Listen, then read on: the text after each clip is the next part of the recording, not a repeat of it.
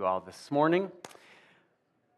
We have been studying the book of James together in a series we've titled Show Me Your Faith.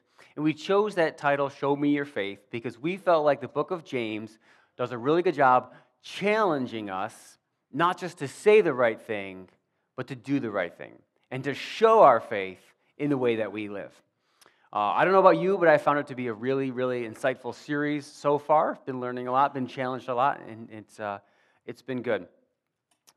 The book of James it's a very, I would say it's a very pastoral book in that it gives us a lot of pastoral advice on and encouragement on what we should do. Very practical advice on how we should live our lives. James, the author of this book, he was well recognized by the early church.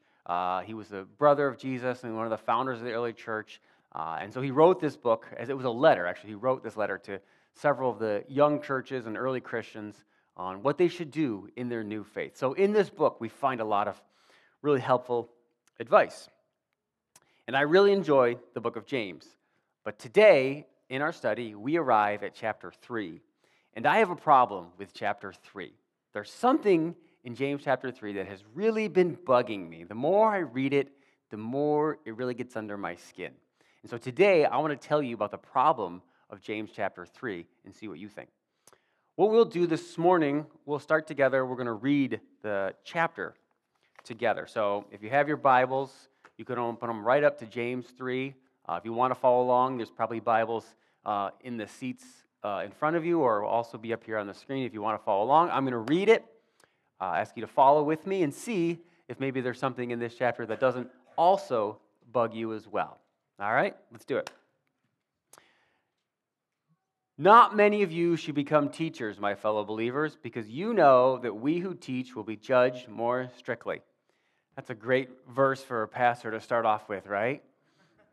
Thanks. We all stumble in many ways. Anyone who is never at fault in what they say is perfect, able to keep their whole body in check. When we put bits into the mouths of horses to make them obey us, we can turn the whole animal. Or take ships as an example.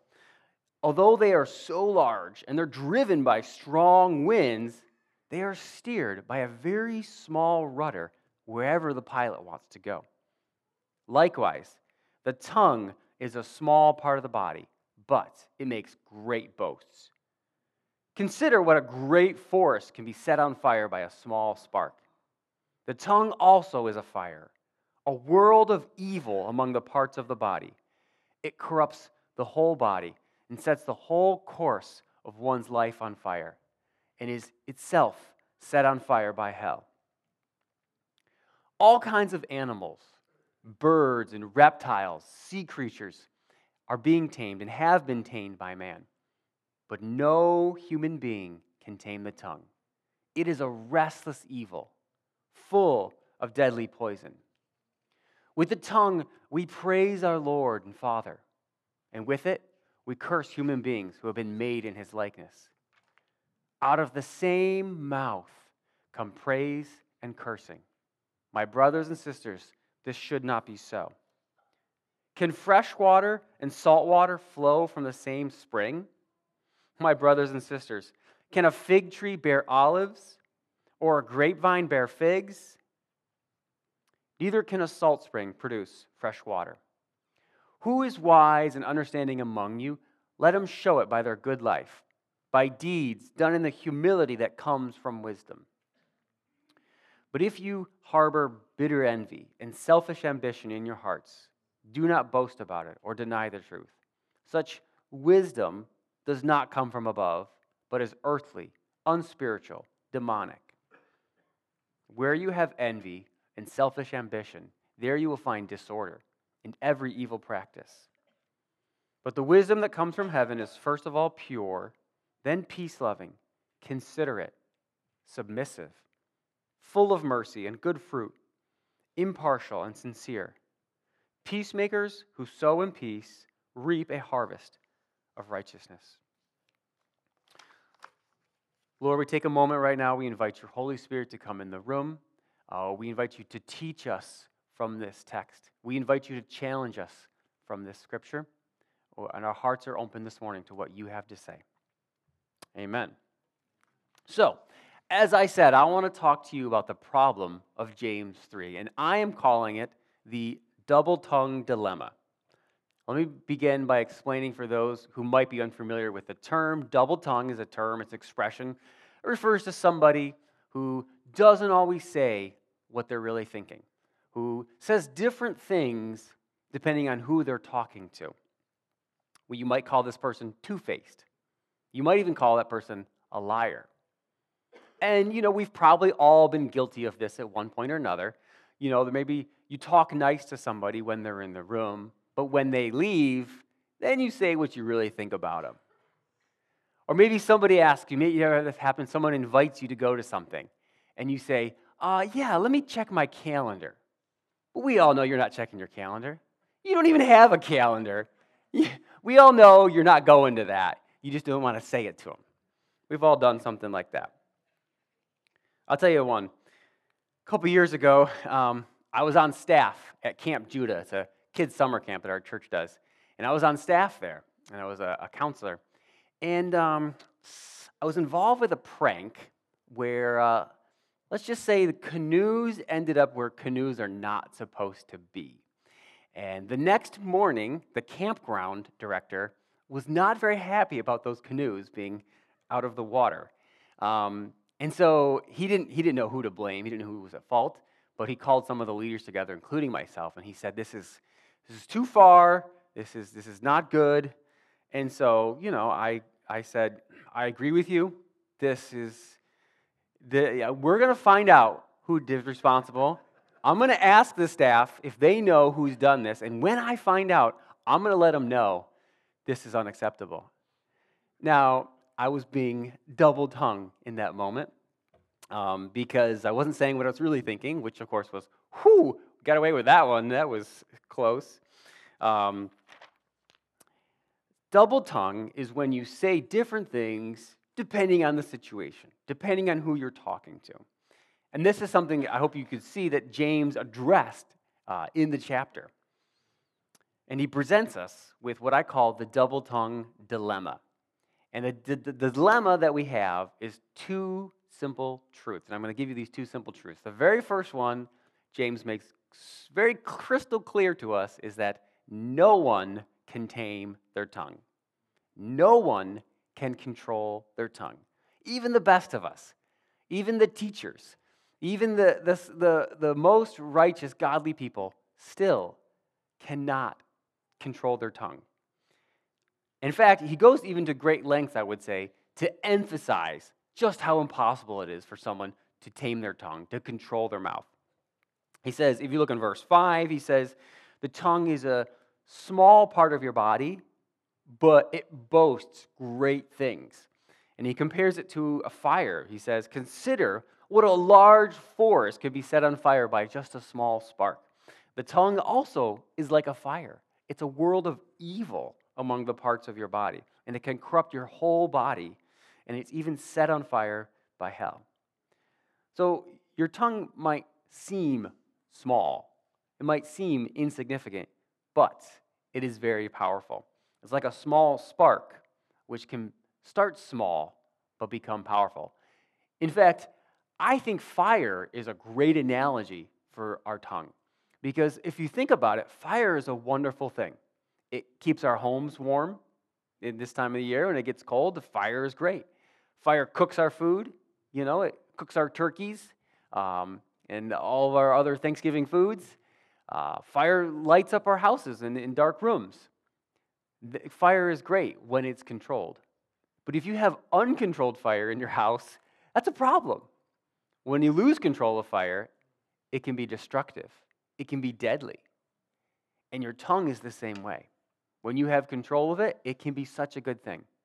When you encourage people, you bless people, you teach people, that can be great. But if you lose control of your tongue, it can be very deadly. It can be destructive. And the problem we see is that the tongue is almost impossible to control. James goes on, and he compares it to wild animals. He says, all kinds of animals, birds, reptiles, sea creatures, all these things we have tamed, and they're being tamed by man, but no one can tame the tongue.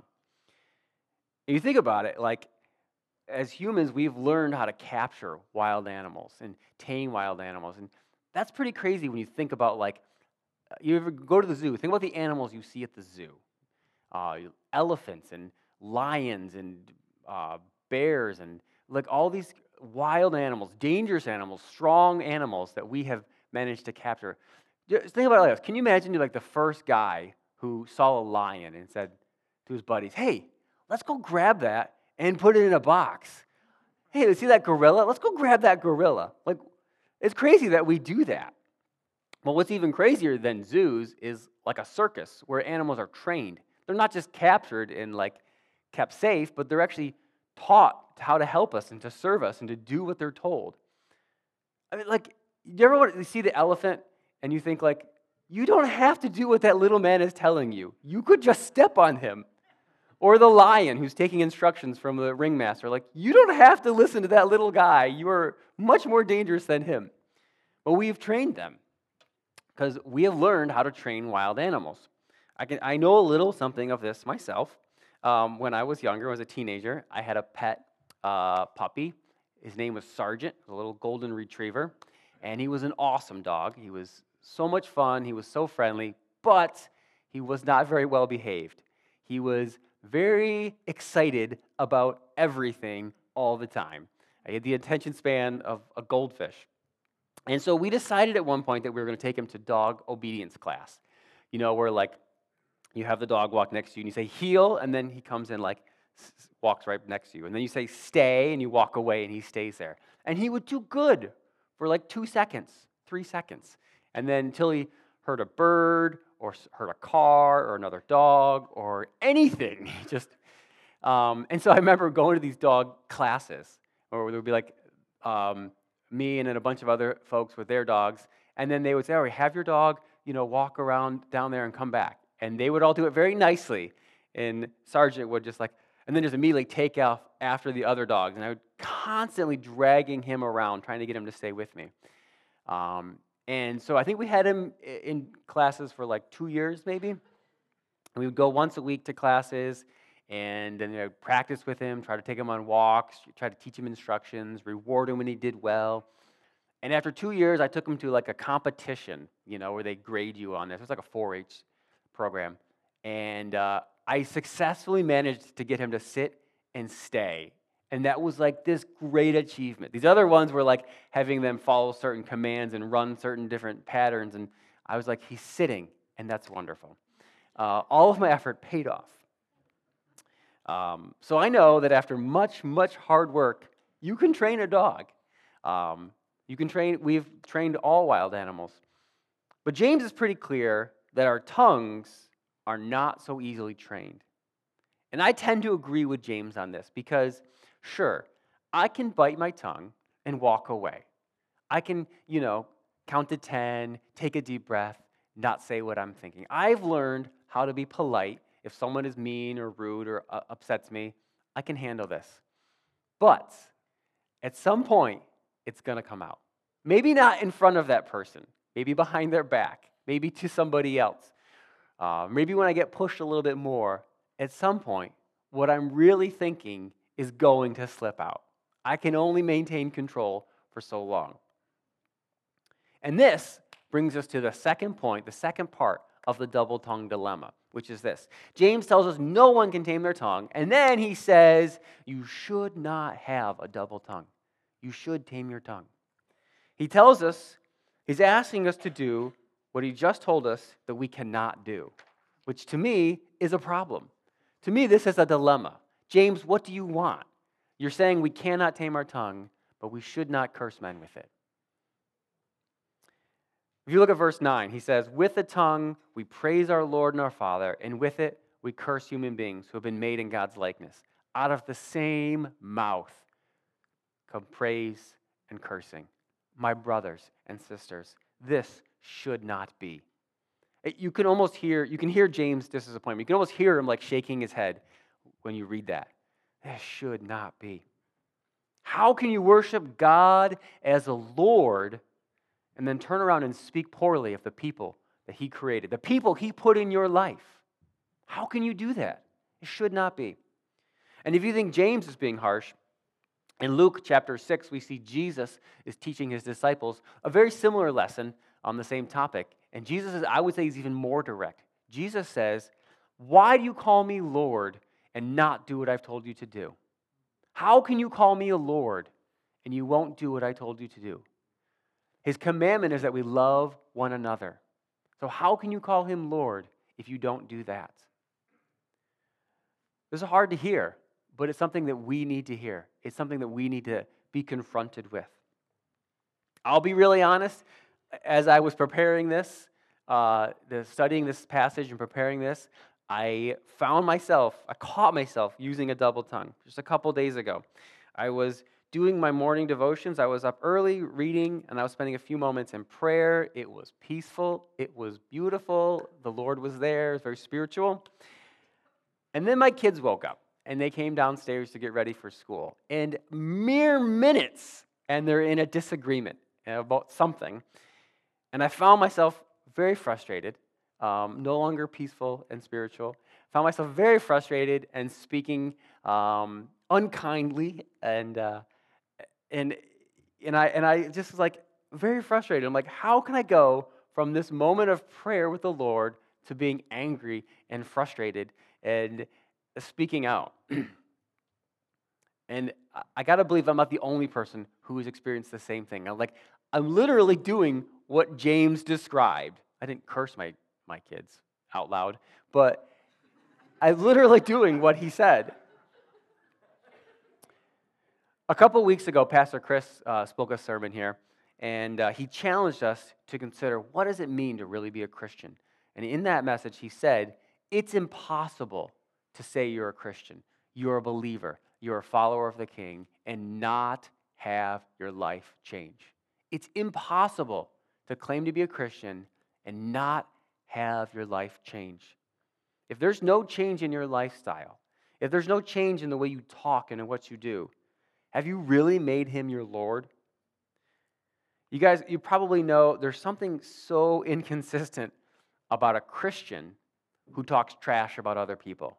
And have you ever experienced that before? It just seems wrong, you know? You could have a neighbor or coworker or family member who you know is not a believer, is not a follower of the Lord. And maybe they talk bad about somebody, they talk bad about their coworkers or their boss or whatever, and you just shake it off. You don't think anything about it. But then if you know someone, you know what church they go to, you know they read the Bible, you know they worship the Lord, and you hear them talking bad about somebody, it just rubs you the wrong way. You're like, something's not right here. Like, this should not be. James gives us actually some examples from nature, which I think are a really good way to look at it. He says, do you ever see olives on a fig tree? No. Do you ever see figs on a grapevine? No, that's unnatural. That shouldn't be. Those things don't belong, right? And when you hear a believer talking, cursing, talking bad about someone else, trashing someone else, it's like, that doesn't belong. That is inconsistent. Imagine with me, this is a good visual. Imagine you have a bowl of grapes, fresh, sweet, juicy grapes, and you grab a handful, and you bite down, and you taste that delicious, sweet grape. You grab another one, you pop it in your mouth, and you immediately realize it's an olive, not a grape. Can you imagine what that would be like? You're expecting a juicy grape, and you get a bitter olive. No, I like olives in the right place, but not when you want a grape, right? You'd be like, oh no, it doesn't belong. And that's how it is for us as believers when we curse our fellow man, or we speak down of our other people, and we don't show love to other people. It should be sweet, but it's coming out bitter. This is the double tongue dilemma. As Christians, we should not have a double tongue. Like James says, it should not be so. But we cannot tame our tongue. He already told us that. It's like fire. It's like wild animals. So what are we supposed to do? And I got to imagine you guys can relate to this. And maybe for you it's not double tongue. Maybe that's not as much of an issue for you. But I got to believe we've all experienced that feeling of, I know what I'm supposed to do, but I also know that I'm incapable of it.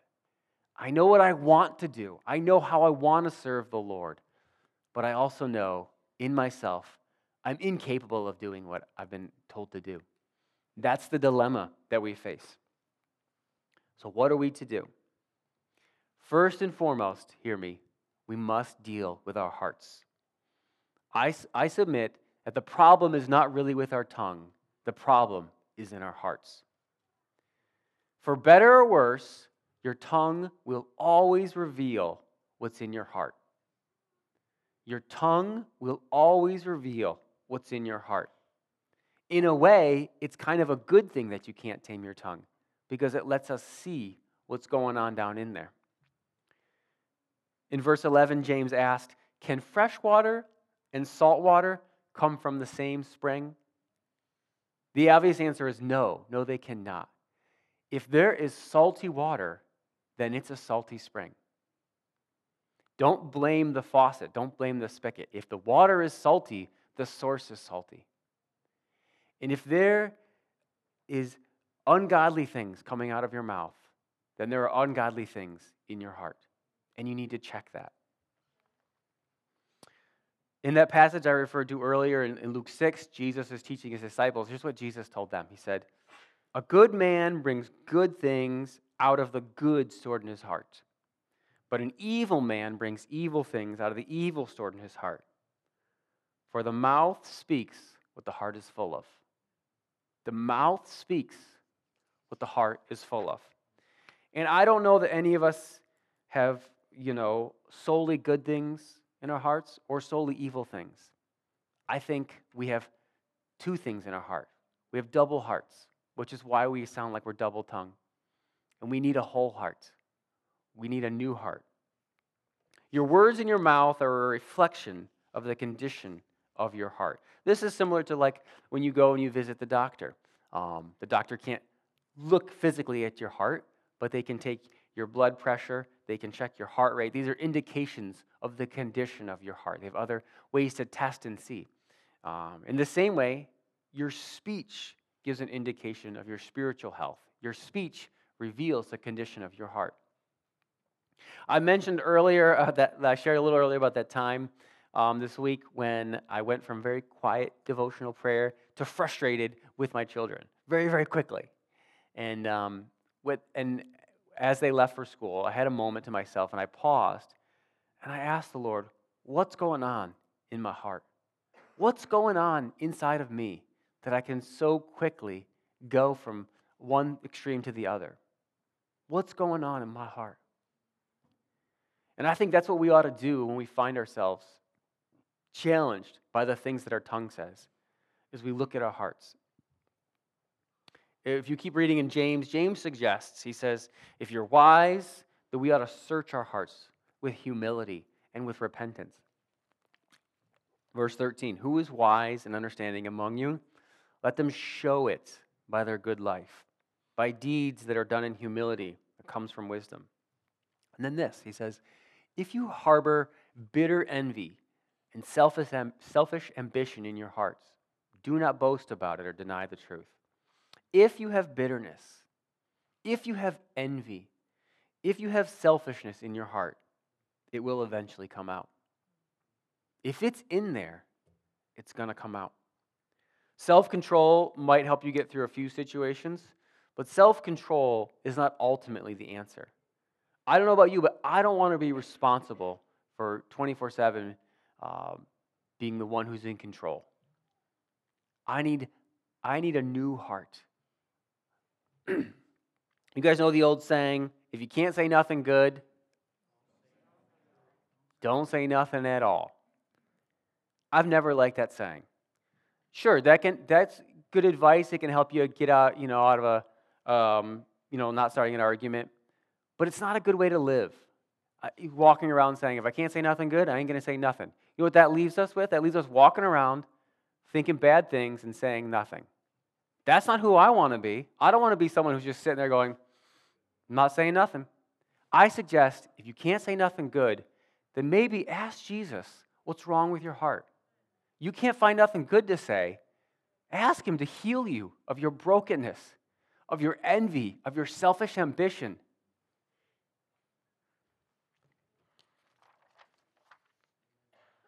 Charles Spurgeon, he's a famous 19th century preacher, author, theologian, and here's a quote from him. He says, "Unless you have been regenerated, unless you have been born from above by a new heavenly birth, you are not Christians. Whatever you might call yourself, you cannot produce the fruit that is acceptable to God. No amount of self-control can make you pleasing to God. No amount of trying to tame your tongue will make you pleasing to God. You need regeneration. You need a new heart." Perhaps as I've been speaking about the double-tongue dilemma, I wonder if a situation has come to mind for you. Maybe there was a moment this last week when you spoke in a way that was inconsistent. Maybe you said something that was untruthful. Maybe you said something that was hurtful. Maybe you cursed at somebody. And I want to ask you to take a moment to consider that. And I'm not asking you to consider it and promise you're going to do better and promise you're never going to speak like that again. I'm asking you to consider it and say, Lord, what's going on in my heart? What's going on in my heart? And in a way, we ought to be grateful for these moments because they reveal to us the thing that the Lord lovingly, in His kindness, wants to work out of us. I'm going to close with a word of prayer. I ask you to bow your heads. Just take a moment.